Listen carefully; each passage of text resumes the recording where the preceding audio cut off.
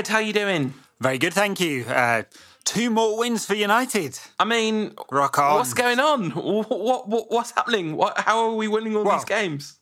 The Galluminati is back in action, isn't it? And United have got the referees to bend all the matches in their favour, or something like that. Yeah, although Lionel Messi clearly has the referees in his pocket, as he was determined to stop at any cost Zlatan Ibrahimovic catching up with him for most goals scored in calendar year 2016. Yes. Well, I guess, we've mentioned the referees already there. There's 2 big decisions this week, weren't there? Mike Dean's decision to send off Sofiane Feghouli for West Ham for his interesting-looking tackle on Phil Jones, and Lee Mason's decision to not award Zlatan Ibrahimovic a goal for what looked like a perfectly fair, acrobatic, sort of studs-up goal past Victor Valdez. What were your thoughts on those 2 big incidents? I thought it should have been a goal and shouldn't have been a sending off. Controversially, my red hot opinion there is that the referees got both of those 2 decisions wrong. What about you? What's your take? Yeah, certainly Zlatan's was definitely a goal. Nothing wrong with it at all. By the time the 2 of them collide, Zlatan's foot is about a foot off the ground, and if anything, Victor Valdez has fouled him. He's late to the ball. Zlatan's won it by miles. Perfectly good goal. Completely ridiculous decision. The Mike Dean one, I'm not sure it's as clear cut as that, because for me that's 100% a Zlatan goal. This one, Fegouli's very, very late. No doubt about that one. Jones is miles ahead of the ball, and Feghouli has both feet off the ground when he launches into the tackle. So the question is it careless, reckless or dangerous? And it's probably not dangerous because he's not studs up, which would suggest a yellow card would have been the best decision there. But reckless, yeah, for sure. Is he in control of himself when he's launched himself? Definitely not. And did he have both feet off the ground? Definitely yes. Ginev saying after the game, involved in lots of controversy, of course, Ginev, because he spent 20 minutes slagging off the referee and then said, weird how everyone slags off referees on Twitter. There's more to it than that. But anyway, he said it's not the worst decision you've ever seen. The proof of the pudding is that the FA won't overturn that decision on appeal. And you imagine that they would overturn, in a theoretical world where this could happen, they would overturn the Zlatan goal on appeal. I don't think we've ever talked about this in any serious way on the show. It must have come in as a question from listeners at some point. But, of course, inevitably, the question of using replay technology comes up when stuff like this happens. And the goal decision system's been great because it's binary and instant, which is like exactly what you want from automated decision-making systems. But what do you think of the whole video replay? Do you think... it feels at the moment like it would be inevitable. So, with something like the Zlatan goal, you could have someone quickly review it. I guess you'd be talking about having a challenge system of something like that, as they do in cricket and tennis, for example, and even in rugby, actually, where the captain can ask, for at least rugby league, can ask the video review referee, I think, not being a rugby league expert, someone will correct me, no doubt, on that one. So perhaps something like the red card, I don't think that's obvious that should go to video technology at all. I don't think that one's binary. In fact, the law that's relevant to this isn't binary either. It's open to how you interpret, and there's guidance how you interpret what is careless, what is reckless, and what is dangerous. And I think from the Mike Dean's point of view, when he's at man level and in line with Feghouli, it's probably a perfectly fair decision. Now, you watch it 50 times and in slow motion and stuff like that, and maybe you interpret it differently. You watch it 50 times in slow motion and you're Martin Keown and you're not able to hide your biases, then you think somehow that Phil Jones was in the wrong, we obviously, if we were using video technology or something like that, you have to take all that emotion out of it. There has to be a way of that not creeping in. I don't think people would be happier then. All you do is you slow the game down for 2 minutes while someone looks at it and everyone disagrees with it afterwards as well. Yeah, I think I think it's really tricky, isn't it? Because there are decisions which are just obviously very clear-cut wrong. Now, the Ibrahimovic one, I mean, it's very, very easy for all of us to say he's been absolutely robbed there. And in a way, the game's been robbed. I mean, the game of football has been robbed of a great moment there where one of the best players in the world does something really acrobatic and cool and scores a goal with it. But it's not like I don't have any sympathy for the ref in that position, because there is a point in that move where it looks like Ibrahimovic's foot is heading towards Valdez's head, because he can get his leg up that high, and it is face height. And of course, Ibrahimovic has it completely under control. And like you say, by the time Valdez is actually anywhere near him, he's got his leg right down on the ground. And watching it in slow motion, it's really easy to see that was the case. But watching it in normal speed, referees make mistakes, fundamental mistakes of perception, in the sense their literal senses let them down. Our eyes don't provide us with a perfect record of what's happening in front of them. They provide visual signals which are interpreted at, lightning speed by the brain. And sometimes that's not right, So I don't think the referee's a criminal for getting that decision wrong. No, sure. I mean, to shortcut all that, people make mistakes. Right? Defender makes mistakes from a free kick and doesn't pick up his marker. It's a goal. Striker makes a mistake and shoots wide.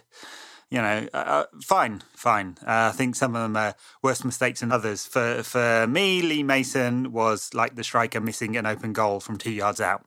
Like Antonio Valencia against West Ham. That kind of thing. Yeah.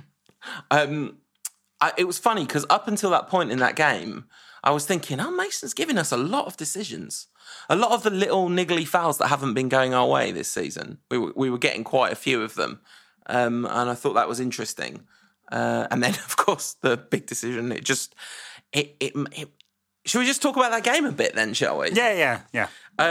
That goal not being allowed flattened an already flat atmosphere to be flat as an absolute flat pancake that's just been flattened by a particularly heavy steamroller that's really good at flattening things. Yeah. Driven by Flatty McFlat. Yeah, exactly. Yeah. It was seriously flat. It wasn't a great first half from United. There was no intensity. They were moving the ball very, very slowly through midfield. It's not as if Middlesbrough's tactics could have been a surprise to anybody at all. I mean, Klopp called them the most defensive team he's ever played or something like that. And we knew exactly what they'd do. Didn't he say that about Sunderland? Didn't he say that about Moisey? Isn't that what he said it about Middlesbrough a few weeks back. He said it about Sunderland this week. No, this lot are the most defensive team, even though they just scored 2 goals. Agent Moyes sticking it to Liverpool. Honestly, that man is a scumbag. Hey, look, there's no way of talking about Klopp like that. The thing he said after that game. Maybe if I was German, you'd be thinking, he's done something quite good here.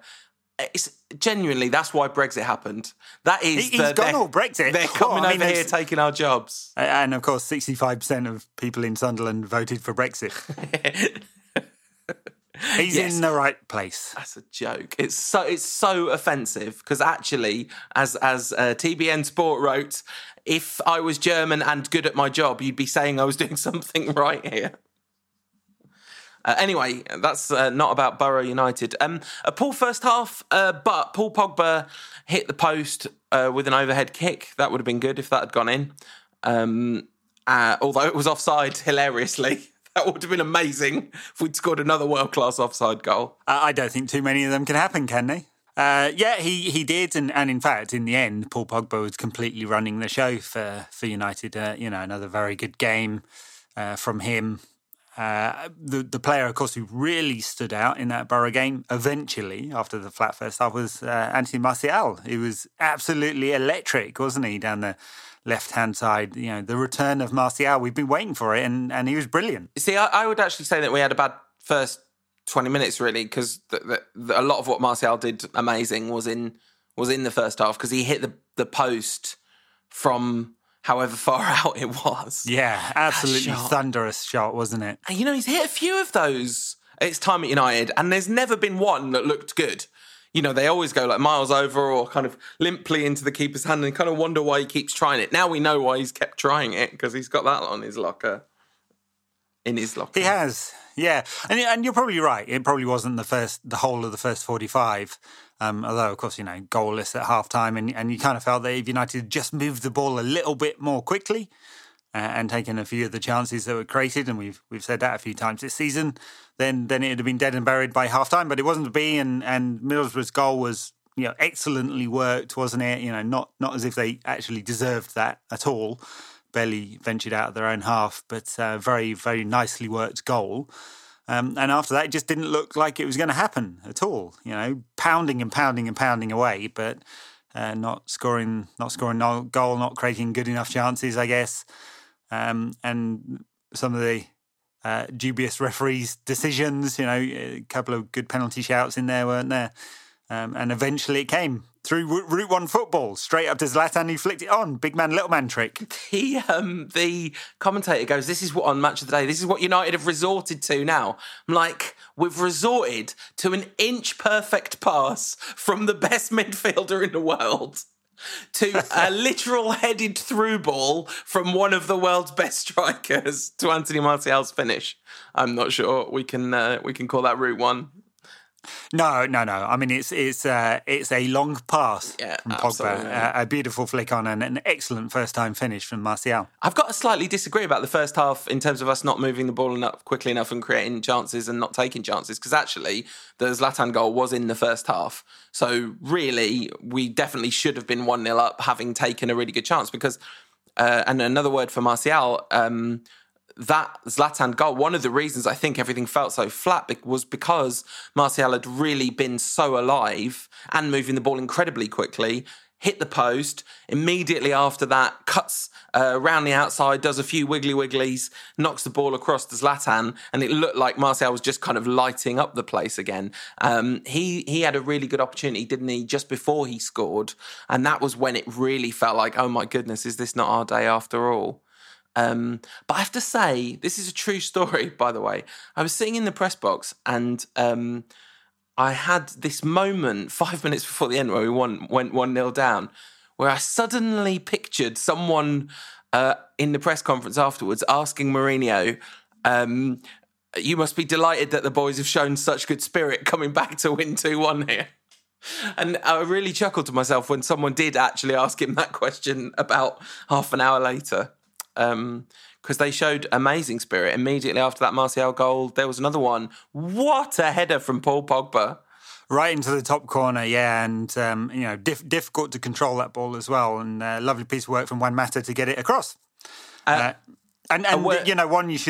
thing you should say about what happened in that game is that, and we've talked about it a few times on the podcast this season. Mourinho's in-game management, he's the master of this, so we were told, right? And we've kind of criticised him for not feeling like he was making Mourinho-type impact substitutions. Well, we can ditch that criticism, can't we? Because the last two games, he's not only has he got it dead right, but it's made all the difference in the world to United's performances. And he's been prepared to be incredibly bold. So the one real knock against that first half performance, you mentioned not moving the ball around quickly enough. Of course, one of the reasons was the opportunity cost, the walking opportunity cost that is Marouane Fellaini. He didn't have, by his standards, a terrible game, and yet him being in the team was a huge part of what's not working. But he was the first player that Mourinho took off, and it was 0-0 at that time, and I really thought there was every chance he would take Martial off when he was bringing on Mata. But instead, he made the really bold attacking move, took off Fellaini, brought on Mata, then went for it even further, took off one of the centre-backs, I think. He took off Smalling, and who interestingly started with Bailly. So he rested both Rocco and Jones. I asked him about that in the press conference afterwards, and he said he'd done that because he knew he was definitely losing Bailly, so he was always going to play him in that game. And I suppose he just decided to rest both Rocco and Jones because they played so much. bringing on Rashford I thought was absolutely instrumental in that game. Mata obviously made a telling contribution to the goal, but I thought that was Rashford's best cameo for absolutely ages, and he then was man of the match with a 30-minute cameo against West Ham. A brilliant couple of games from the youngster. Yeah, it really made an impact. I mean, look, Fellaini, he slows the game down. He's not technically good enough. He's not good with progressive passing. Mourinho definitely wants United to be more vertical, in the parlance of the day, I suppose, and he's just not well suited. He's just not well suited to United. And there were times when he was playing as the deepest of the three midfielders, and times when he was right up front. I mean, he actually had 5 shots in the game, right? But I struggle to recall a time he had a real impact, other than a negative one. And on back to the substitutions, I mean, he took Smalling off and went to 3 at the back. And it's really, I just don't remember another time this season when he's done a lot of like for like substitutions, and a lot of them feel like kind of sport science ones, especially with Mata. He's dragging him off on the hour or 70 minutes all the time. And this felt like he was trying to impact the game in United's favour, being a little bolder, and he talked about it afterwards, didn't he? Basically, with Mkhitaryan playing at left back and Valencia at right back, United were playing sort of a 2-3-5 by the end of the game, and really hammering away, and deserved the win. It was absolutely. I mean, it was Fergie's 75th birthday, and we did that. I mean, it was perfect. It was just perfect, and from being flat, that's definitely the best atmosphere inside Old Trafford this season, that last 5 minutes. It was just like, oh my goodness, are we back? I think we might be back. We're back. We seem to be back. What's going on? Are we back? And it was electric. It was absolutely electric in there. I was sat in line with Paddy Crerand, who was on doing comms for MUTV, and just stood up, both hands in the air, kind of not quite jumping around, because he's an older gentleman now, is Paddy, but fully celebrating that goal. It was good. Yeah, it was very good. And more evidence of Pogba's rise to, if not the best central midfielder in the world, close to it. And I'm beginning to feel that not only did United get a steal paying 90 million for Pogba, but, could have paid significantly more and it's still been good value. Players of this class make a massive difference. Absolutely. I mean, I don't know if it was man of the match against Borough. He might have been. It was definitely man of the match. Yeah, he was. I'd give him man of the match against Borough. And then, Rashford against West Ham. I think everyone looked pretty tired against West Ham, but Pogba was good again. And against Borough, he was just vital, and then scored the winner as if to prove how vital he was. Martial, you mentioned how good he was. Mourinho was asked about that in the post-match press conference, and I think he made everyone in the room's ears prick up with his answer. He was asked if that was the best game Martial had for him, and he said, Martial has to listen to me, not his agent. And he was talking about how all the way through the Mkhitaryan saga, Raiola was on the phone to him every day, or several, often, saying, don't worry, I know you're going to make Mickey better, it's fine. We're not worried. No one's worried here. And instead, he's seeing with Martial in the stories about Sevilla and moves on loan and his agent talking. And you have to say, I think Mourinho's got this one right. I think it's worth saying it publicly. Well, it certainly comes to something if you're going to take that course of action, and you have to feel that. I mean, it's a bit of a gamble, isn't it? Because if the player reacts badly to it, then he's going to be ending up out of the club. And it doesn't look like it's coming to that. It doesn't look like it's coming down to a Torre City Mexican standoff, does it? In terms of Martial versus Mourinho, there's only going to be one winner if it ever came to that anyway. And I hope the performance against Middlesbrough shows that he's back on the right track. It was definitely a surprise that he wasn't in the lineup against West Ham, and I guess it could have been fatigue. I mean, he's not played a lot of games this season, so it's not as if he's over the top on the amount of minutes he's played, but I'm going to assume it's fatigue and a little bit of tactical stuff, because Jesse Lingard coming in is a very, very sound defensively and tactically in an away game. The other thing is a lot of people pointing out that actually after all the subs had been used, Martial took a really heavy knock against Borough, and it wasn't long after that, of course, the West Ham game. So maybe something to do with that too. Well, if he's not fit, he's not on the bench. So I'm not sure if I necessarily buy that one. But yeah, fatigue, tactical, mix of both. Who knows? Hopefully that doesn't have a negative reaction on the player, though, and he's back for the game at the weekend against Reading, because he certainly deserves it. He deserves some time, doesn't he? Because we know how talented he is, and it will be a huge boost to United if he's back in the form of last year, because that's a kind of Mkhitaryan-style boost if we get that, isn't it? Well, and it was against Borough, wasn't it? It was that level of impact. And without him in the team, that game would have looked really different. It was so exciting. It was a really exciting game all the way to the end, that game. And obviously it had that kind of blockbuster finish that we associate with United. And it did have a special feeling. And like you say, the Mourinho substitutions, both against Borough and against West Ham, and his team selections, he's getting a lot right during this run. This run isn't just happening, is it? It's like a lot of the things that people have asked for ages, the switch to 4-3-3, the more progressive use of substitutes, the kind of more fluid selections up front. All of these things are happening, and that's 7 wins in a row now, 6 wins in a row in the league. I mean, we're still 6th, but we're like not many points off people a lot further ahead of us now. Right. Only a couple of wins off being 3rd. So, yeah, I mean, of course, if Jose had been listening to this podcast from about week 1 or 2 of the season, we could have told him all this already. It's taken him a little while. He's a bit slow on the uptake of Jose, but it's slowly coming right. The switch 4-3-3, the use of attacking players seems to have found a good balance at the back. Luck more than judgment, perhaps, but, now judgment. Particularly the decision to bring Michael Carrick back in sort of November. He's going to have to use Carrick right towards the end of the season, because he's a massive difference for United, huge difference. Not only is he making United a better defensive side, but a much better attacking side, and he's able to release so much more in Paul Pogba. So, there are things that he's made changes to, and the decision to drop Rooney now doesn't seem that controversial, does it? Despite all the talk at the time, it's clearly the right one. All of this is playing in Jose's favour, and he's made the big decisions he had to. United probably will pay for the starts of the season, though, and the number of defeats, at least in terms of a title challenge. We'll see if it impacts on the top 4. Some of these decisions could have been made earlier, and they could have made a material difference, perhaps.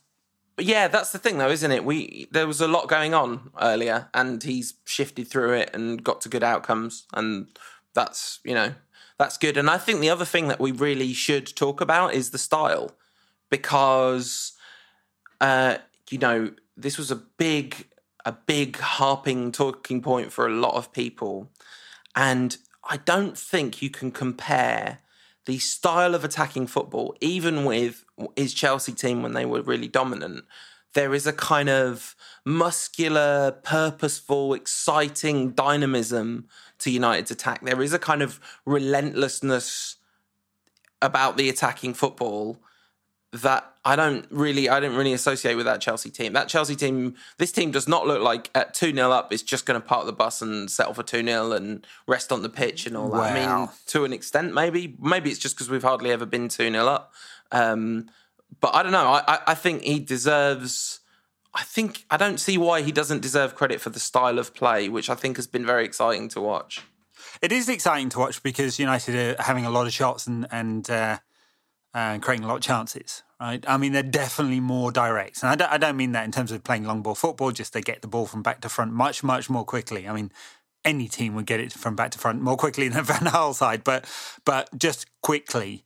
And yeah, that makes it fun to watch. It's never going to be the kind of beautiful tiki-taka Barcelona-style football. But, we weren't asking for that. I don't think fans at United have ever expected that kind of football. We had a variant of that with Van Gaal, a kind of slow-motion variant of it with backwards passing.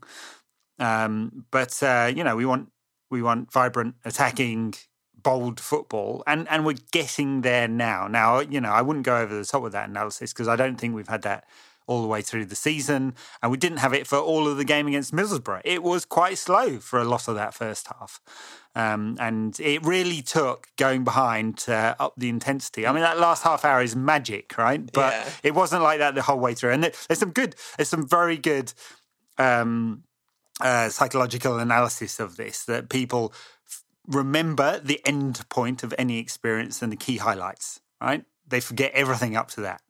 And it's shown time and time again. So remembering the fantastic goal at the end and the last 30 minutes will wipe out your memory of the first hour or so. Right. Drop that for a second and think about it again. United were very, very slow for that first half hour, as slow as they were quick and direct in the last half hour. So, yeah, I mean, United had more than 30 shots in that game, and they had 9 shots in the first half an hour. Then between the half an hour and the 60-minute mark, they had, let me have a look quickly, they had 12 shots in that period. And then between the 60th minute and the final whistle, they had 12 shots. So it did speed up the kind of chance creation or shot creation, at least, as the game went along, but not by that much. 33% increase. That's not bad. But 3 more shots in half an hour. One more. 33% One increase. more shot every 10 minutes. Hey, 3 shots was about all we averaged under Van Gaal. Yeah, this is true. So, I kind of hear what you're saying, and I don't entirely disagree. Maybe the very start of that game was a bit shaky, but we'd hit the post and had a disallowed goal. We'd hit the post twice and had a goal disallowed in the first half an hour, in the first half. So I think it was pretty attacking. Okay, let me put it another way. If United had played with the same intensity as the last half hour, in the first half hour, the game would have been over in 30 minutes. Okay. So as a team, we haven't quite hit those levels of intensity. And that's what Mourinho's Chelsea team actually did. They beat a lot of teams in the first half hour. And he did shut games down after that. They actually scored 110 goals in one season. Yeah. And he's done that at Real Madrid as well. So it's only a couple of seasons at Inter and his last one at Real Madrid where they're a bit more negative. But I think there's just, all I'm saying is there's a little way to go before we talk about United being sort of peak United under Mourinho. Oh, I'm not talking... And we'll see how far we get towards that by the end of the season, of course. But I'm not talking about peak performance. I'm talking about intention and style of play. And there was a lot of doubts about what the nature of his style of play was. And I think it would take a very cynical reading of the season so far to say that he hasn't made a conscious effort to adapt to the fact that he's Man United manager. And I think my reading of it is he has some internal pressure, maybe even some external pressure in terms of the people giving him the job in the first place, to make some sort of statement of intent about attacking play. That's my take on it anyway. He talks about it a lot. He does. And I know it's just talk, but he does talk about it a lot. So it's clearly on his mind. We've hardly talked about the West Ham game, have we? I guess we should cover that too. Now, coming 2 days after Borough, now there was a game where people weren't moving the ball around quickly enough, and it was like, I have to say, I don't think that's Mourinho or the team's fault. I think that's the notion that it's somehow okay to play 2 professional football matches in 3 days. I think Rent-A-God Bray would have something to say about that, wouldn't he? Yeah, and I strongly suspect I would agree with him. I don't know about you. Yeah, clearly. Both teams had played a couple of days beforehand. Quite a number of United's players looked tired and leggy. Herrera and Pogba were looking not as zippy as normal, were they? And a few others throughout the team. He made 5 changes to the team that faced Borough, so he freshened things up a little bit. He'd made 5 changes for the Borough team from the previous match. So he's using his squad more heavily than he might have done through some of the run of the last 13 games or so, the unbeaten period, which is very sensible. He'll make a similar number of changes against Reading, maybe even more, and then against Hull in the League Cup after that, So fair enough, he's using the squad and he should do. But yes, they looked a bit tired. It was a bit flat. as a whole. Funny, I talked about this last week, West Ham fans. I said, we're enemy number one. And you were like, oh, they might have something to say about that with Tottenham and Chelsea and so on. It's been like a morgue, the Olympic Stadium, all season, except when West Ham fans are beating each other up. And suddenly they find an atmosphere and care about a football game. Funny that, isn't it? Yeah, it was mostly... I'm going to say that at least a bit of that was about Mike Dean, to be fair. It definitely seemed to change the nature of the atmosphere inside the stadium, the Feghouli sending off. There was a sense of injustice, I think. Yeah, well, they can go stick their injustice. I'm not bitter about West Ham 995, Andy Cole, or anything like that. Of course not. The whole game was not much of a spectacle until late on, and United were really lucky. I mean, actually, it was sort of similar to the Adama Traore, who was really good, actually, for Borough. Gave Daley Blind a torrid time. I thought of you when he knocked the ball past Daley Blind, went round him, knocked the ball back on the other side of Blind, and then round him again just to prove that he could, all before Blind had caught up with him. I think most people would lose a running race to Adama Traore, to be fair. But anyway, when he kind of broke through in the first half and had players to his left and right and decided to shoot for reasons only known to himself, surely. But it was similar again. I can't even remember who it was that had the chance for West Ham. Not the one where De Gea made the good save, but the one in the second half where De Gea didn't even have to make a save because they just knocked it straight at him. Yeah, I can't remember who that was. I mean, De Gea made 4 very smart saves in that game, and he was the player that Mourinho ran to first when the game was finished. Match-winning saves from De Gea, and he's not had to make too many of those in recent games, but a really vital contribution. And West Ham, they, as the game went on, and they spent 75 minutes without a full complement of players, didn't they? I thought they had some very good spells in the game. They were game, and it kind of showed that they have been in slightly better form of late. Not enough, of course. Definitely not if they've got European ambitions and stuff. But yeah, no. But enough to save Bilic's job, you would imagine, for the time being. Then Mourinho made the changes again, and I mean, imagine how delighted he would be. Just brings on Rashford and Mata, and they combine for a goal. Absolutely perfect. It was interesting. Mata was standing with Rui Faria for ages, looking at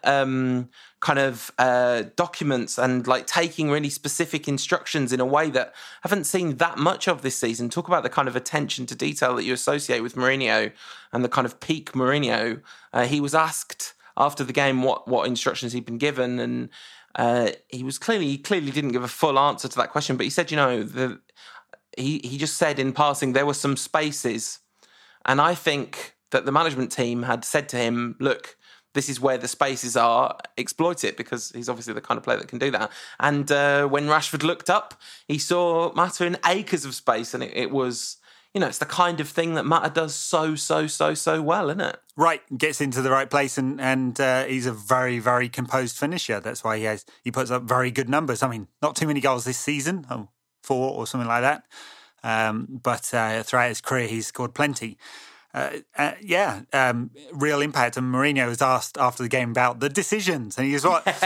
The decision to bring on Rashford and Juan Mata, worked out very well. Thank you very much." It was good. Classic good Mourinho. Line. Good line. Yeah.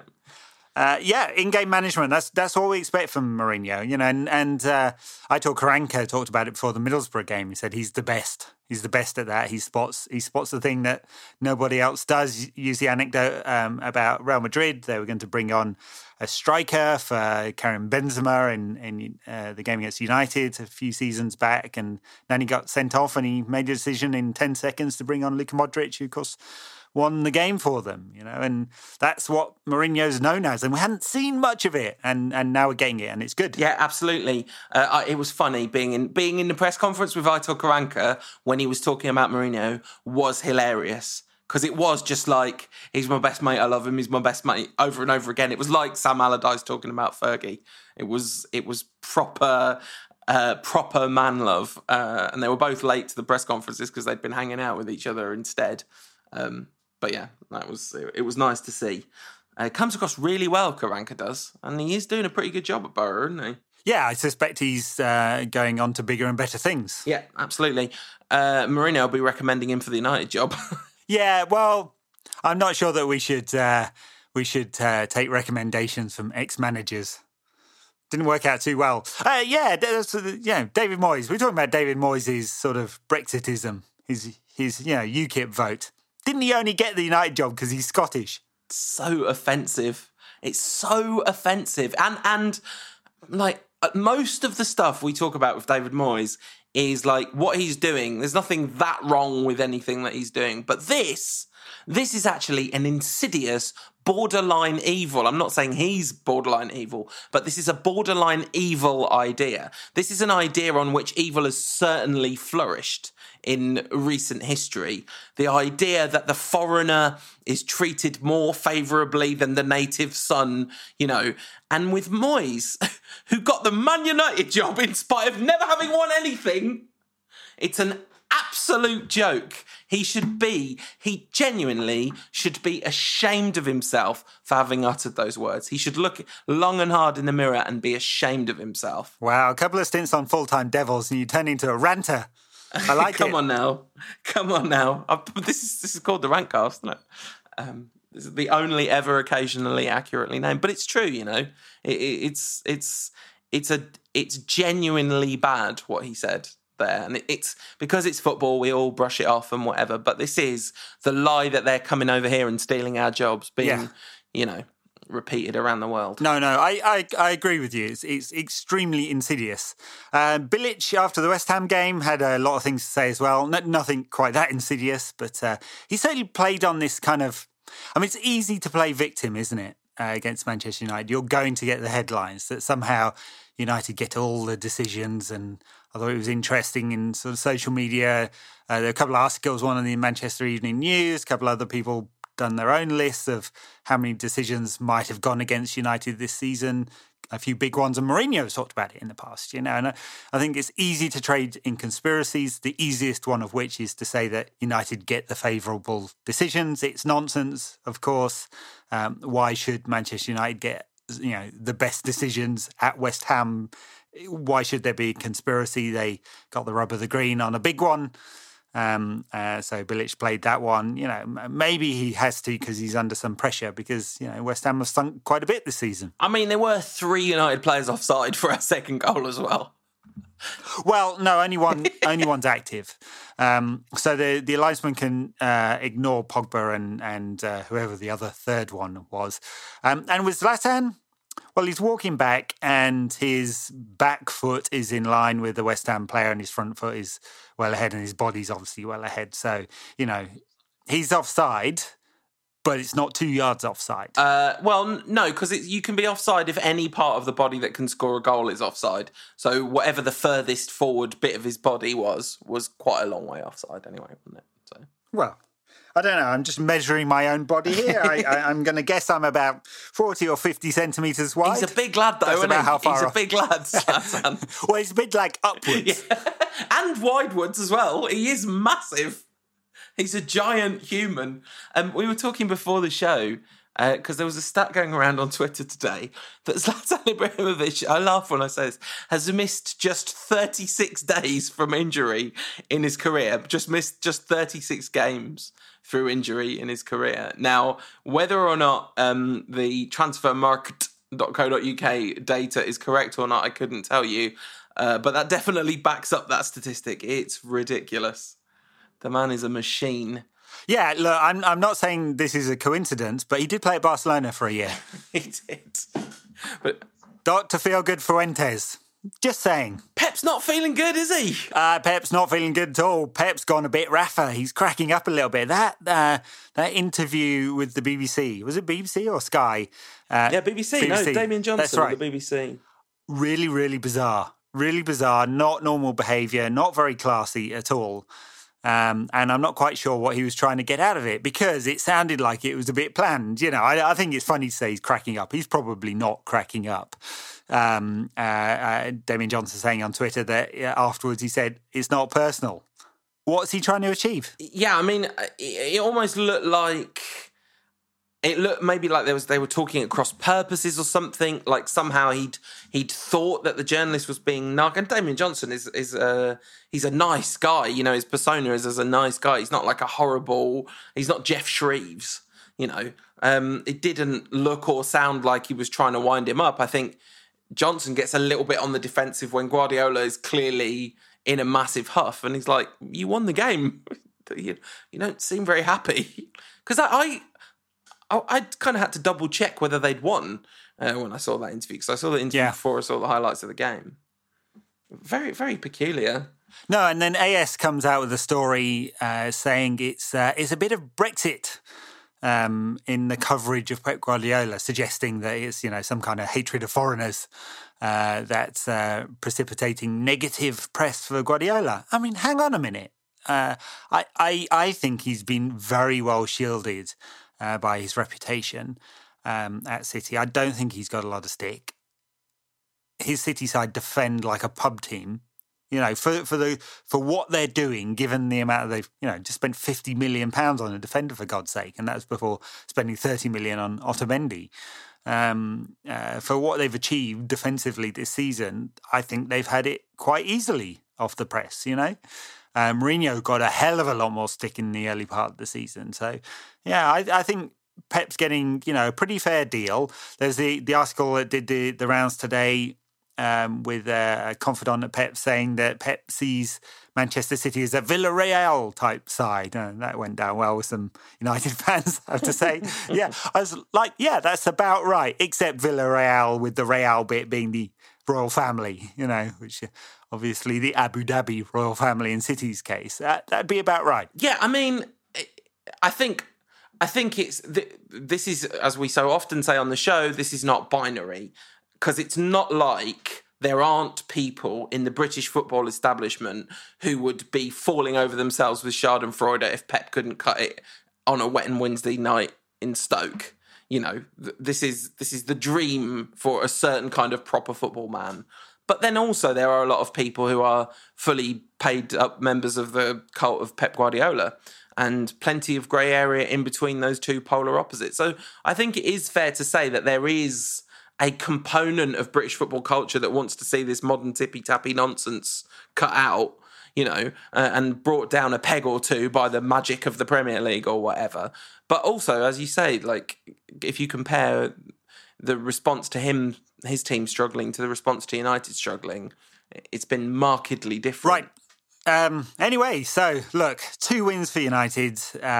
This is good, isn't it? I mean, it's very good. And we haven't had this kind of run for 5 years, and it doesn't look like ending soon. You'd expect United, will come on to this in a little bit, we'd expect United to beat Reading and Hull in the Cup. I mean, albeit with some changes. Rightly, there should be some changes for those games. And then Liverpool next is a big one. This is going to be a real test because, United haven't played a top side in this run. Just Spurs. Spurs at home. Just Spurs. Okay, Spurs at home, yeah. Spurs, pretty good side, of which United are now drawing level on points with. And Liverpool at Old Trafford, big test. Yeah, no, absolutely. And we'll have a lot to say about that probably in next week's show, as we do a full preview of that after the Cup games. Should we take some questions for listeners in the meantime? Let's do it. Wait a minute. I think I was bleeped in last week's podcast, according to @Jaffo. I don't know what I said, but it definitely wasn't a word that you would have to bleep. Maybe Tom just put it in the wrong place when he was trying to bleep Ed. Apologies to anyone that was listening with young children to that show. It went a bit wrong. I stopped then, Ed, because I'm not going to lie, and please feel free to leave this in, Tom. Fully expected Ed to just insert a random swear word for no reason there. Would I do something like that? I've learnt my lesson. I am not going to swear. @Errol22D says, I backed United at 1-0 down against Borough and we turned it round for the first time in a long time. Are we back? And then he said, great show, thumbs up. I'm just including that for full disclosure. Yeah, I think we might be good again. I think we might be good again. I've got a little inkling. We'll see if we go bad again soon, but for now we're definitely good again. 3 points off third. 3 points, That's great, isn't it? 5 off second. Not bad at all. We were talking about what par would be over the festive season, and we've just won every game. Like, all of them. Plenty of banana skins in there, just won them all. Just won all those games. Birdied every hole. Yeah, absolutely. Is there anyone in the game who could be the true heir to the number 7 jersey at Old Trafford? Says at special K _2311. Yes, there is, but we had him and we let him slip through our fingers. Well, I don't know. Bebe wasn't that good. That's what I was going to say. Plying his trade in Portugal, knocking in screamers into the top corner from 30 yards every other game. The boy Bebe, the natural heir. The fact that Ferguson didn't give Bebe the number 7 shirt is why the number 7 shirt has been cursed. Very true. There's that other chap over at Real Madrid as well. He might come back one day. What, that old guy? Yeah, just signed a 5-year contract, another 5-year contract, so he'll be at Real Madrid for some time to come, I guess. Nah, he loves Man United. He's coming home any minute. That's what he really wants. What do you think of the supposed 300 million euro bid for Ronaldo? They'd have paid him £1 million a week. It's good, isn't it? I mean, Tevez has gone there and everyone's going, oh, he said he wanted to go home, but now he's gone to China. I'm like, all right. When you've been offered 600 grand a week and turn it down, you can say something about that. But he's been offered £600,000 every week. That's like, it's not easy to turn that down. Ronaldo, I mean, I think it was on Second Captains where they were saying, if you're Messi or Ronaldo, you're at least saying to your agent, look, just find out how much they would pay us. It's a hell of a lot of money, and for Tevez, there's a huge transfer fee involved as well, which is bizarre given his age. Well, I'd read that, and I'd also read that there wasn't, so it was very confusing, that situation. Oscar, of course, has gone there in something like his prime. Yeah, and looks like Axel Witsel is going to China as well in his prime. So it's no longer just old men and Brazilians. Money talks. Yeah, absolutely. If an actor was to play Jose Mourinho in a film about his United managerial reign, asks at Across the Keeper, who would it be? It's still got to be George Clooney. It's the only casting that makes sense. He's got the hair, he's got the charisma. It all works. Maybe Liam Neeson, seeking revenge on everyone in the game who's wronged him. I've got a certain set of skills, mostly substitutions and being angry. Well, at least one of those skills would be very useful in a Liam Neeson film. At level 2 Rogue says, which teams above us do you think we've got the best chance of chasing down for a top 4 finish? And I think it's actually a really great question and not a comfortable question either, because even though we've narrowed that gap considerably, there is still a gap. And at some point, we're going to stop winning every game. Yes, but so might others as well. So, I mean, look, there's a win between Tottenham, Arsenal and Manchester City and United, right? That's it. One win any other way. And they're all flawed, all of them. Arsenal, spirit and manager. Arsenal. Manchester City, their ability to defend. Liverpool, their ability to defend. I mean, obviously, they score a bag load of goals. It's Chelsea that look uncatchable at the moment. We'll see whether that continues forever. At the moment, they are defensively great and very good going forward as well.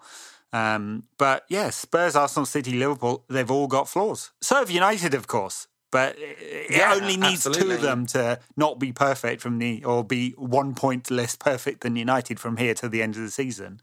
For United to get into that top 4. It's looking so much better than a month ago, where we were looking at a sort of 9, and possibly if the Tottenham game had gone the other way, 12-point gap to the top 4. So which of the two teams, to answer Phil's question, which of the two teams do you think it will be that we've got the best chance of overhauling? Spurs and Arsenal, probably. City look more flawed than Arsenal, but they've got a better squad. You got to think that it's going to be more likely they get it right. Of course, Arsenal always finish in the top 4. Maybe this year they don't. There's so much quality in both of those sides, though, even though they're flawed and struggling. But like Sanchez and Ozil, and what you need in these tight situations is game-changing players, and it will be really fascinating to see if Gabriel Jesus settles in quickly at City, because I think he could. If he does, he'll have a big bearing on whether it's them or another team. Yeah, we'll see. He's a young player coming from South America into the Premier League. Every cliche would say that he might struggle a little bit at first. He was great in the Olympic tournament. It's the only time I've ever seen him. Can't pretend to be an expert on Brazilian football, but he was very good for Brazil during the Olympics. Excuse me. At Martin Forsland says, will Jose's lack of rotation in central midfield prove costly? Some starting to look tired, yet the alternatives are few. Yeah. I think that's one of our, you were talking about flaws. I feel like that's one of ours, covering central midfield. Doesn't take long for Marouane Fellaini to get a start. No, and Schneiderlin and Schweinsteiger basically frozen out. I mean, it's if you were going to fix something during the transfer window, that would be number one, wouldn't it? I mean, if Schneiderlin is definitely going to go and Schweinsteiger would go, we've got a bid. I mean, it doesn't look like he's getting anywhere near a game, does it? You'd ship both of those out and you'd want another central midfielder. Yeah, absolutely. Interesting that Schweinsteiger got on the bench ahead of Schneiderlin for the West Ham game. For the Borough game. Sorry. Yeah, well, bids for Schneiderlin this week from West Brom and Everton, it seems. United holding out for a bit more money. I think that's right, given the general level of inflation. Is Schneiderlin suddenly £10 million worse a player than when United bought him? I don't think so. He's just not as good as the options that United have got in midfield. Talking of options, at Arnav Kumar says, remember Ashley Young? Yeah, I remember Ashley Young. I forgot all about him. Yeah, is he out of contract at the end of the season? I mean, either way, it's his last season at United, isn't it? Surely. I'm almost sure Van Gaal gave him a 3-year deal. It's great. Our football team's great. All right. I think we've had this question before, but I'm going to do it again just in case. At Brian Fury 94 says, what's your favourite kit in the past 20 years? It's the 94-95. No, 93-94 kit, I think. They might be the same, actually. But laces across the top. That print, sharp collar. Yeah. The 99 kit was pretty nice. I mean, with the white collar.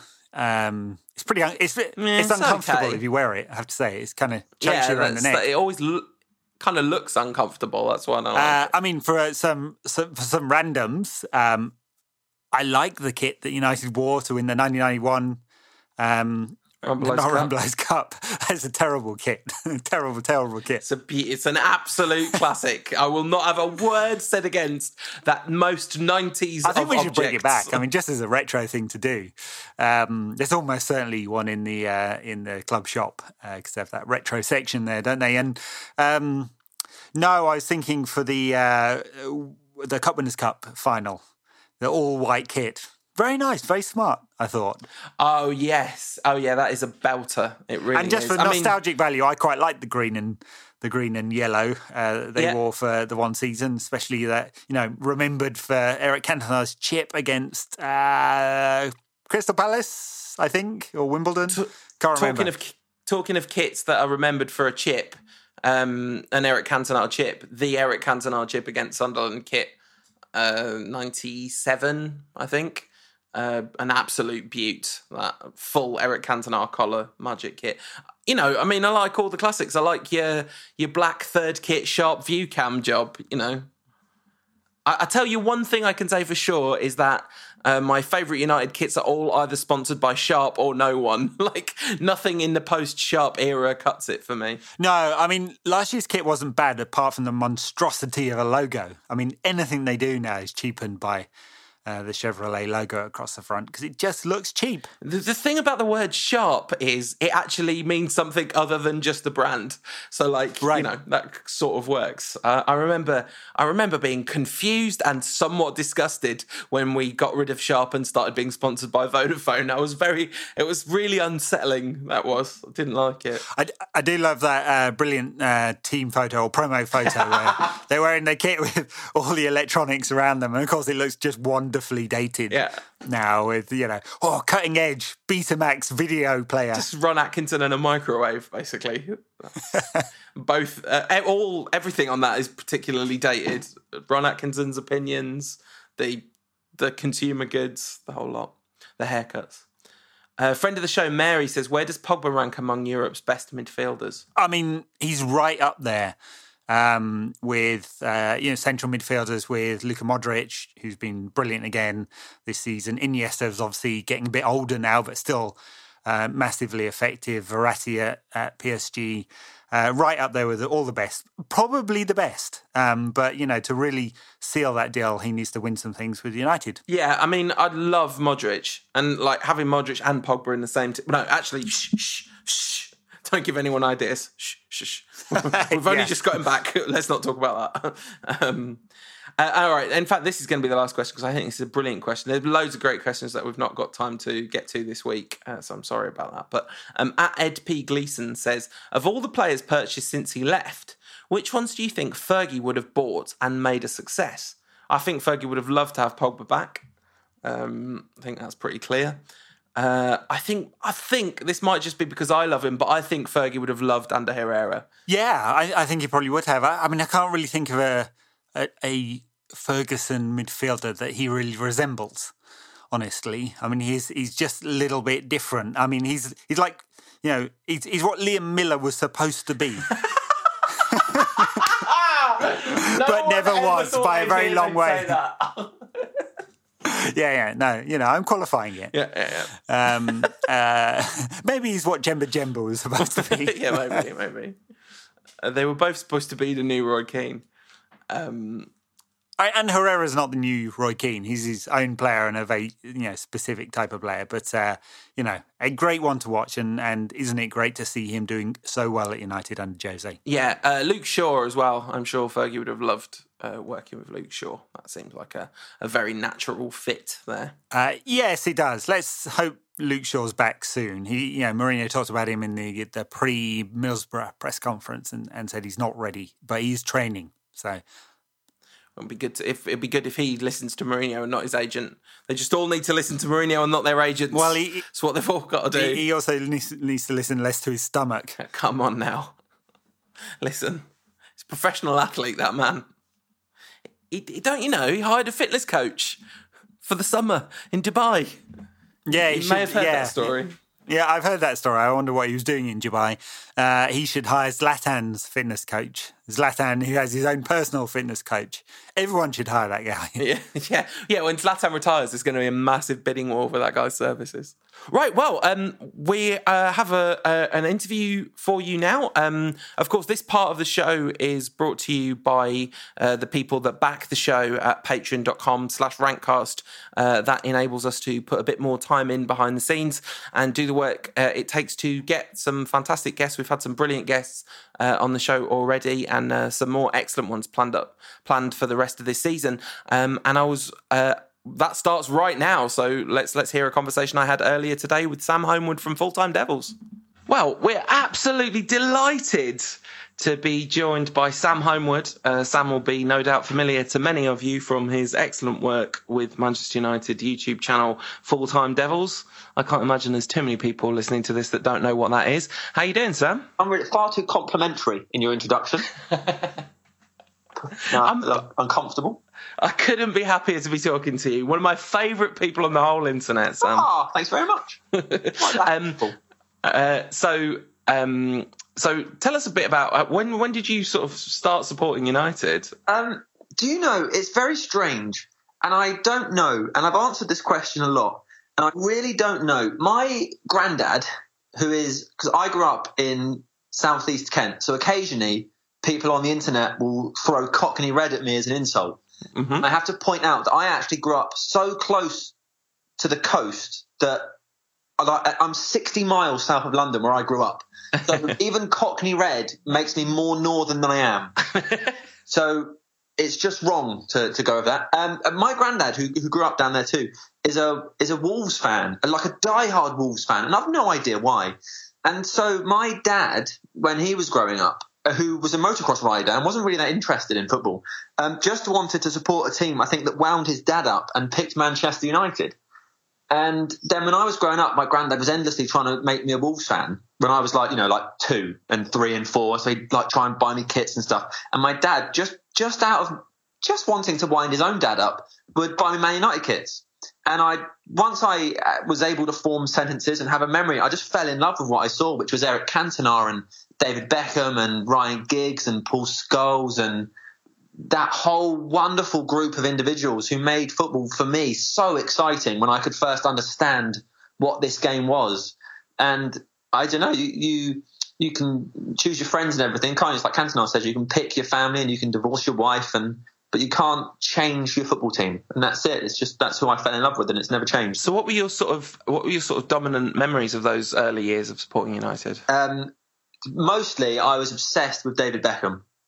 So, watching him do anything was exciting for me because he seemed really cool, and I was a child, and it was. I think it was just the number of different. It's probably no different to any kid who watches, I don't know, Chelsea or Arsenal or Manchester United. Now, it's true of any football team, but the array of goals that could be scored from the number of people and how many of them were brilliant. Like the goals coming from all across, because there's nothing more exciting in football than goals, I don't think. And watching all these different brilliant people score all these different brilliant types of goals was just wonderful.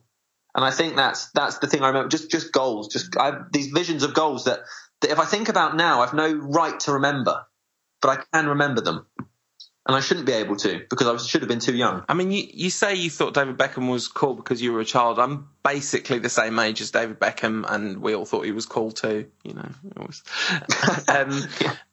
What's your favourite kind of goal? Oh, there's the question. I like goals that come out of the blue. So like two that instantly come to mind is Ronaldo versus Porto in the Champions League and him versus Arsenal in the Champions League, because they both completely different types of goal. The counter-attacking goal versus Arsenal, not the free kick, just goals that came from nowhere that you just can't imagine how that happened so quickly when nothing was on. I love a counter-attacking goal. I think they're fantastic. Yeah, they were the thing I think we missed most in the Van Gaal era in a way. I think there was one, like that Martial goal against Stoke. I can't think of another one. Yeah, it was because it's possession-based play denies counter-attacking football, doesn't it? But now we've got a manager who is certainly not averse to a counter-attack. Where did you stand on the whole Mourinho issue before he came? I was asked endlessly on Full-Time Devils, and my attitudes are that I always, I think, respected Mourinho, but I never clamoured for him at Old Trafford. Although when Fergie announced his retirement, I imagined to myself if all of the managers in world football were sat in a room, like a press conference, say, and Fergie's at the microphone, he says, "Right, I'm retiring. Who wants my job?" I think Mourinho's would have been the first hand up in that scenario. Yeah. I mean, David Moyes would have been, he'd have gone fetal in the corner. That we didn't get him first time round did annoy me, because I think he'd have wanted it more than anybody else and therefore been most likely to succeed, I think. But I was glad we got him in the end. But equally, I'd have been. There's lots of managers I think that would have been better than the years of Louis van Gaal. Although I really liked Louis van Gaal, I found him so much fun. I hated the football. I hated sort of an adorable man in a way, isn't he? Yeah. So some of the things he said were brilliant. But the football was painful. What have you made of Mourinho's start? I mean, this is a good time to be asking that question, I guess. Yeah, I mean, I was one of these, I think, stupid people who said, what, Mourinho, Pogba, Ibrahimovic, we're going to walk the league. Yeah. And I thought we'd be first or second all the way through. I mean, I don't know. I don't really know the ins and outs of what happened with Mourinho at Chelsea. But certainly when he left there, he wasn't. You know, I read an article that I thought was interesting, that when he left, it was written by a Chelsea fan about Mourinho joining Manchester United. And although it came from a completely biased place, I think some of it was true, and it concerned me at the time, but I'm okay with it now. And it said that if you described Mourinho in 2005, 2006, after winning his first couple of titles, and even when he left Chelsea, the words you'd have gone with would have been like cheeky and charismatic. But he doesn't really have that persona anymore, I don't think. As he's got older, I think maybe some of the charm that we all imagined he had has disappeared, and he seemed at times to be a slightly more bitter character. But I think, and when I first read that, I was like, oh, is that true? I don't know. But I don't think it is. I think he's doing excellently. I just think people underestimated the issues that were at Old Trafford. and the quality of the squad. Because actually, I don't want to, there's no point picking on individuals. But if you look at some of the players in our team, like my brother sent me a stat earlier saying that Mata, since Mata joined, he's just second for most goals and assists in that period. I'm behind Wayne Rooney. And then you think, but since Mata joined, who else has there been? Van Persie left. Falcao, Di Maria came and left. There's no consistency at all. So for Mourinho to come in and it instantly be a success would be as though he was joining an already successful side that's been playing well and just needs a bit of fine tuning. But actually, we were a real mess. Yeah, I definitely think that. I thought what is happening now would have happened earlier in the season, in a way. Yeah, me too. I mean, what Mourinho says is that it did happen earlier in the season, and that there was, like the Stoke game, the Burnley game. Those were evidence that what is happening now was already happening. But it's become inarguable, hasn't it? And one of the big reasons for that is the performance of last summer's signings. Yes. Can you ever remember United upgrading their quality so dramatically in one go? No. I think we've tried before. I think there was a summer that we bought Ashley Young and Phil Jones. What a heady days. Yeah. There were some crazy years, but no, I don't think that's ever happened. I mean, the Di Maria, Falcao, who else signed that summer? There was Herrera, Shaw, Blint. Yeah, that could have been, but it wasn't really. What's happened now? They didn't have that impact. Like Di Maria was so sketchy, and Falcao was so anyway. He was a try though, wasn't he? But no, I don't think that. I mean, do you know what? I love watching Paul Pogba play football. Yeah, it's great, isn't it? It's a real joy. What do you think he brings? What's special about him? He has that thing, like in the same sense that, like, if you watch Juan Mata, when he hasn't got the ball, he always seems a little bit ahead. So everything he does is so quick. But Pogba manages to do that in so many areas of the pitch. And I think maybe that stands out because Wayne Rooney he's slowed down so much that every time he got the ball, the speed of play died around the final third. But with Mata, that's so different. But Pogba does it everywhere. Just every time he has the ball, he either will casually beat two men and knock it on, or just straight away will move the ball on. I just think he's really good. And I like watching him do things. Something that a lot of people might be interested in is how you got into the YouTube stuff. Because, I mean, did you expect it to be as big as it's become when you started doing it? No, not in a million years. I don't know. I still don't know why people watch. No, I don't know, really. It's really fun, as I'm sure you well know, to make stuff about something you really love. Yeah. You just do it because it's fun and it's better than anything else you can be doing with your time. But I don't know. I have no idea how it happened. I joined the ship at about 3,000 subscribers, and it's now on, I don't know, 350,000 or something ridiculous. And I don't know how that happened. It's very strange. How did you join the ship? What happened? Do you know? I've no idea. I've had this conversation with the people that were there when I first came into play, and I still don't know how it happened. All I remember is to test whether or not I was suitable or capable, I had to argue for 60 seconds about why Arsene Wenger would make a worse lover than Sir Alex Ferguson. And I used Wenger's terrible ability to do up a zip as evidence that he would be fumbly and not know what he was doing. That seems like a solid argument. I don't know. Yeah, I mean, I took it seriously. You got to, haven't you, in that situation? Alex Ferguson, very passionate and always trying to give you a little bit more time. Good. See? It's no wonder you got the gig, Sam. Yeah, that's how it happened. Yeah, apart from that, no idea. So how do you cope with the fact that every time you go to Old Trafford, like at least 70% of the people there probably know who you are? Let's say 40%, just to factor in conservative. What's nice is what usually happens is I hold people's phones and take pictures of them with Adam McCullough. That's usually my role, which is nice. I've got an iPhone. I always have an iPhone. It's nice to look at the other options. What's been the best phone you've used to take a picture of Adam McCullough and some stranger? Someone had something that was enormous. It was like a laptop, but they assured me it was a phone. I don't know what it was. I don't know where it came from. I've never seen one before. I still haven't. It was amazing. It was massive. It was like a TV. Whenever I go anywhere with Adam, I'm always struck by what it must be like for that many people to know what you look like. I mean, I know you sort of you say you fade into the background in that situation, but you must get quite a lot of that too, Sam. Not that. I mean, the other day I was on the tube and some children started singing the Thunderbirds theme tune at me because at the weekends I present Thunderbirds. I mean, that was quite interesting. That's more fun, I think, than people trying to take pictures of you with massive, big objects. But no, Adam's basically in one direction when he goes to Old Trafford. So what does the future hold for you in football? Like what are the things that you would like to do in it? Do you know? I don't know. And for such a long time, I always said I didn't want to sort of pursue too much of a career in the world of sport in terms of trying to find work in it. I just want to enjoy it. And I think if I did it in work, then I maybe wouldn't enjoy it so much because you get the stresses and strains and the routine of work. So I don't know. I don't really have any plans at all for 2017.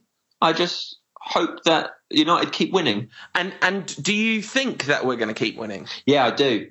The only thing that's annoying is I also think the teams above us will keep winning. Yeah. So I think we can make the top four, and I think we might be excellent for the rest of the season. But I fear that we slip too far behind in the first half. What's your sort of maximum hope? Where do you think what's your kind of dare to dream finish? I mean, how ridiculous is this? But I can't see us coming higher than third. Yeah. It's only halfway through the season. What a pathetic thing to say. We're not a lot of points behind third anymore, but no, I know. But even on the expression "daring to dream," I still can't see us coming higher than third. I think there's just too many teams that keep winning, and everyone's very good.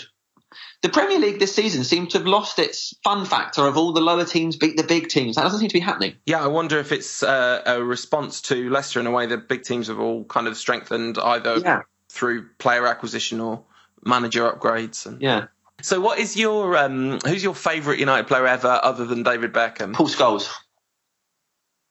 David Beckham wouldn't be my favourite player. Paul Scholes would be number one, and then I think Ole Gunnar Solskjaer would probably be number two.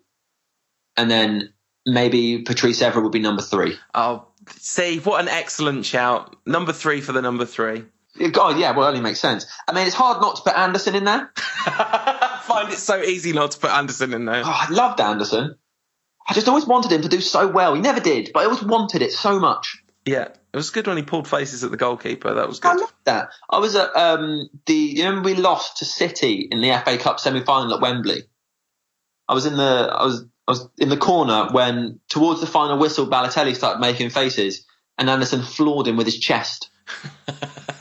No, so I'm not that I'm advocating violence against Balotelli or anybody else in particular. No, but if it's Anderson, it's different, right? There's a certain innocent charm to it. Exactly. And who's your favourite of the current bunch? Juan Mata. Yeah. You didn't have to think about it. I love that man. It infuriates me. Paul, weigh in. Why does he not play anymore? Do you think it's a system or do you think it's an ability question? It's definitely a system question. If Mourinho was playing a number 10, I'm sure he'd be playing Mata every week. And he's still getting minutes. And he's played so much since he arrived that actually having a period where he's kind of the pressure isn't all on his shoulders and he can make the kind of impact that he did against West Ham might actually be a good thing. Because, I mean, I love Juan Mata. He might be my answer too. But I wouldn't pick him over Mkhitaryan on the right in a million years in a 4-3-3. No, me neither. So. No. It's hard to see how he gets in a 4-3-3. Yeah, I mean, that's the only spot for him, isn't it, on the right? And my big Mata theory is that we should be rotating him and Carrick and switching between the formations, really. Yeah, that's a good shout. I like that. You can borrow it if you want. Next time I'm doing a preview. I don't know about you guys, but I really think we should be rotating Matt with Carrick. You spent the day with him once. I did. It was the greatest day of my life. Although, do you know what? We we waited at one location, then we were told, no, now he's coming to another location. And then so we went to the other location and he didn't turn up. And it took a really long time. And we were sort of told it's not happening, and it is happening several times during the day. Then all of a sudden, he just appeared. And without anybody knowing it was going to happen, Ander Herrera turned up too. Oh, so you didn't know Herrera? You didn't know you were getting a twofer? No, Herrera just came for lols. That's incredible. It was almost like he'd just text Matt, what are you up to? He's got some media stuff to do. All right, I'll come. I've got nothing else to do. And he just came just for the fun of it. The two of them made quite the double act in those videos. They were sensational. I think they have what's fun is they have a genuine friendship. I think is why he was there. They had previously just dropped out in the other stuff they'd done that day. De Gea had been there. And he was just there for fun. I cited that interview the other day in an article. In some vaguely serious journalistic purpose, I wanted to make the point that Juan Mata had picked David De Gea to go on the desert island with him instead of Ander Herrera because Ander Herrera would talk too much. Yeah, which is it's a great quote. It is. It's good. They should cite it in more articles. That day was the day when I first made video with the puppet versions of I love that. And I was like, I feel my career is diverged somewhat from the career of my friends at Full Time Devils. I think yours was better. Better content. Well, talking of good content, thank you very much for joining us on the show. You're welcome. It's been my pleasure. It was really nice of Sam to take the time to do that. A lovely chap. Very, very much a pleasure to talk to Sam. Excellent stuff. And thank you to Sam for joining us. Yeah, so real pleasure. Real pleasure. We've got a couple of cup games coming up. Love the FA Cup. Me. Don't know about you, Paul. Always very special. And got a game against Championship high flyers Reading at the weekend. And this one's going to have a bit of nostalgia involved in it because Yip Yap Stam is the increasingly successful manager of Reading. I don't know if you remember, we did an interview with Sam Pilger a few weeks ago or months ago on the show, and he used to write Yap Stam's column, ghostwrite Yap Stam's column, and he was talking about him as a person, and I don't think Sam was at all surprised that Stam was making a good fist of it in management because he's a smart guy and he really took his time. He was really patient before getting into management, and it looks like it's paying off. Let's hope it doesn't pay off too well for this game. Yeah, I mean, Reading third in the Championship at the moment. It's the Championship, so everyone beats everyone a lot. They've lost quite a few games this season, but so have Newcastle. And it's really only Brighton that are running away with things in the Championship at the moment. And Reading have a good team on a very, very mid-ranked budget. You know, they are not a rich club. They've got some new owners or newish owners, Thai owners, who bought out a majority shareholding from John Majewski. And it's been, and you know, there's some talk about them selling up as well. And there's been some talk recently about crisis talks between Yap Stam and the management. Is he going to continue? There are rumours going around that Swansea might be coming into hire Yap Stam. Yeah, I would hope he's more intelligent than to take that job on. But it looks like he's got a lot going for him. Of course, it's his first proper management job. He's had assistant jobs at Ajax and another Dutch club before this. But, looks like he's got something about him. Yeah, and, he has a face that makes it look like he doesn't think about stuff. You know, you got a face like that, people are going to jump to some conclusions, especially with his kind of fearsome on-pitch presence. But he's clearly from the Dutch school, isn't he? He's a very sort of cerebral guy, Yap Stam. And so, yeah, not such a shock that he's... Yeah, cerebral guy, and if you're a player at Reading, you're not going to him, are you? Now, come on, you said you weren't going to swear all the way through this show. You've made Tom have to do a bleep there, Ed. Yeah, but, people know what I mean. He's going to command respect, especially at that level. I mean, he's won absolutely everything, Yap Stam.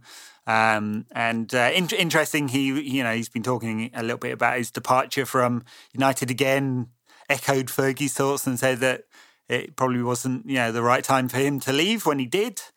Ferguson has, admitted in the aftermath that he sold Stam too early. He did sell Stam too early, definitely, because he had a very good career after that. He went to Lazio and Milan and then back to Ajax. Played for a long time after that at the top level. Might have cost him maybe a league title or two because it wasn't long before the rot. We didn't win the league for 3 seasons. And we used to call that rot back in the old days.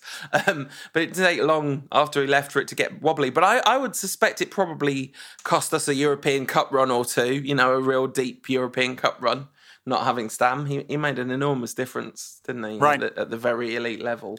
And then as for Reading, doing well, got to admit, I'm going to pull a Shearer here. I don't know much about the Championship. Don't watch a lot of it. So what about you?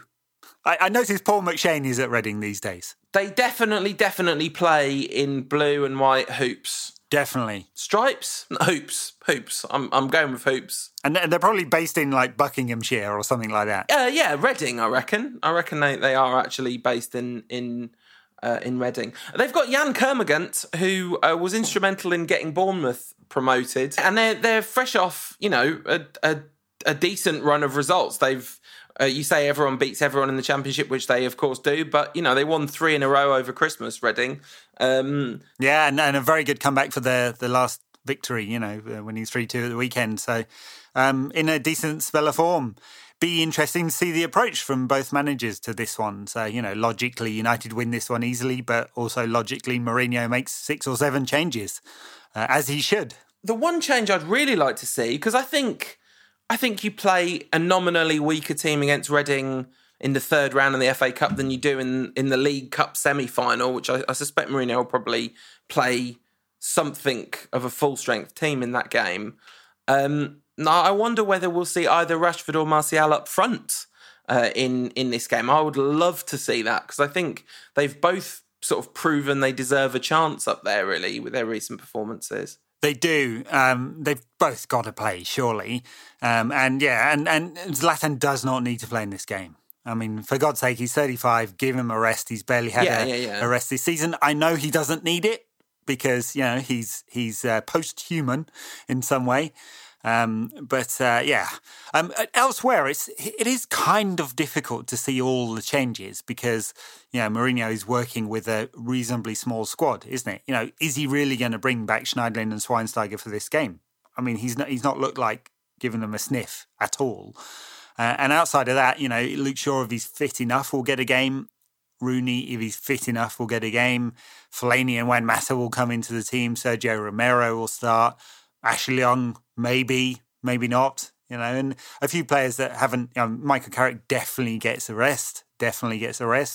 Maybe we see Tim Fosu-Mensah, maybe. But apart from that, it's quite a thin first team squad at the moment. Yeah, it is. And this is a kind of key point, really, in terms of what we were talking about earlier with the race for fourth, because, and the kind of consistency that we can maintain, because to a large degree, I mean, there was pretty hefty rotation, but the rotation is in certain spots. There are certain players who we just can't afford to lose, and you wonder whether one of those is Michael Carrick. Although, of course, he didn't play against Borough, and we were perfect. We made a lot of chances and did very well in that game by the end of it. So, it was very funny that Michael Carrick posted a picture of himself eating an ice cream on Christmas Day saying it's never too cold for an ice cream, all wrapped up, and then he missed the game on the Boxing Day with illness. Yes, but of course, illness is a virus, not about the coldness of the food you eat, Paul. Just, medical information there. No, but if you lower your core body temperature, your immune system has to kick in to raise the core body temperature. So you might be temporarily compromised in that situation. He might have got brain freeze. Maybe that's why he wasn't fit enough for the game. Yeah, exactly. I mean, does Mourinho dip into the pool of players here, even deeper into the reserves? I mean, Tuanzebe, Joe Riley, Regan Paul, all deserve some time, I think. The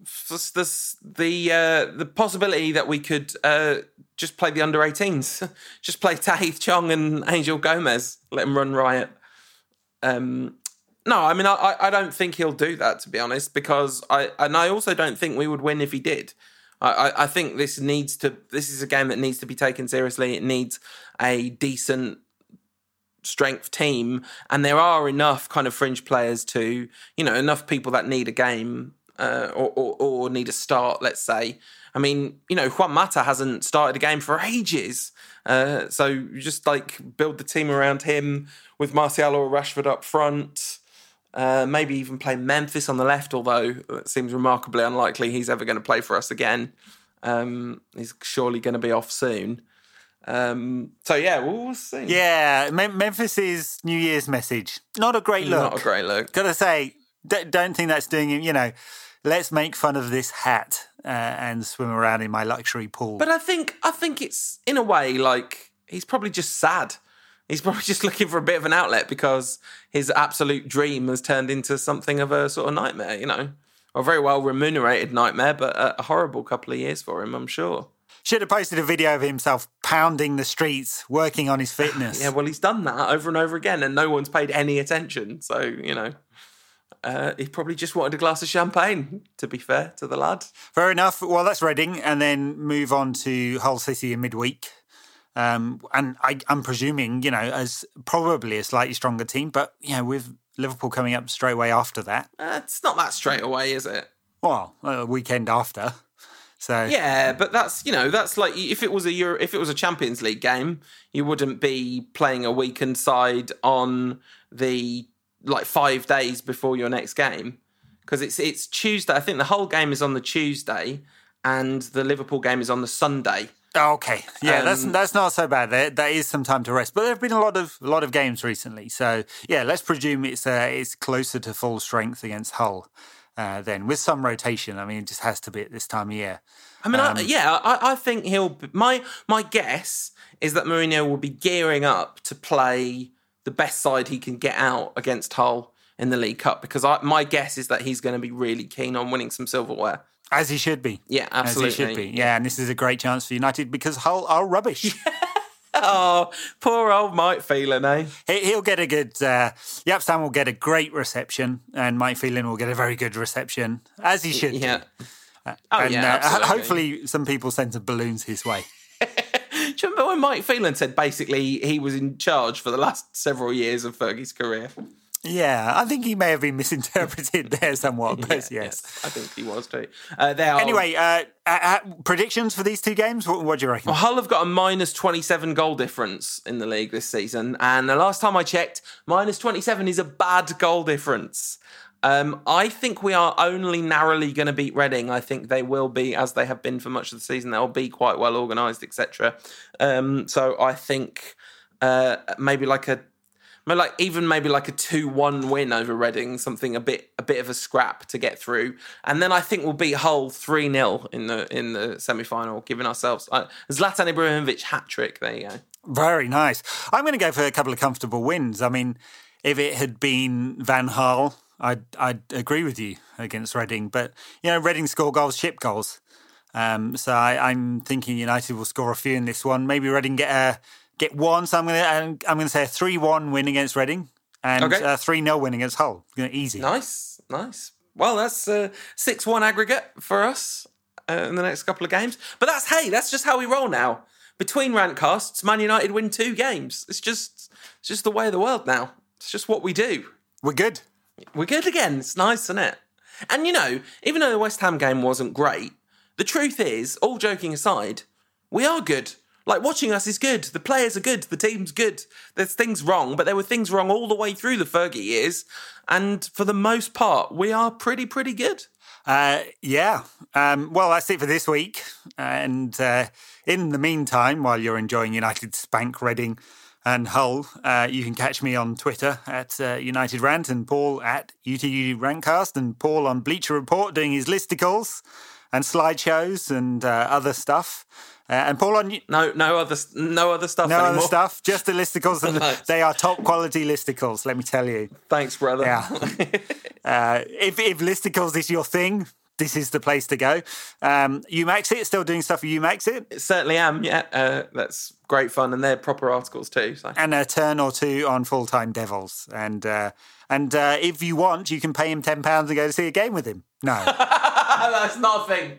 Definitely not a thing. But you can pay us for doing this show at patreon.com/rantcast and get cool stuff for it, like mugs and T-shirts and amazing art prints and all that kind of stuff. And if you do that already, stay tuned because there's more show coming right now. And we're going to be talking about the Manchester United career of Cristiano Ronaldo. So there you go.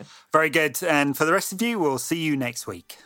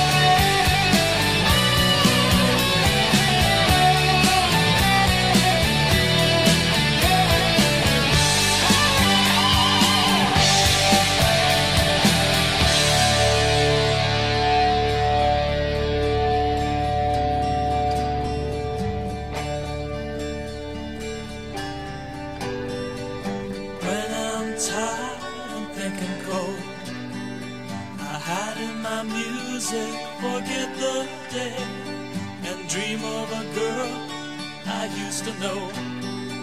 I close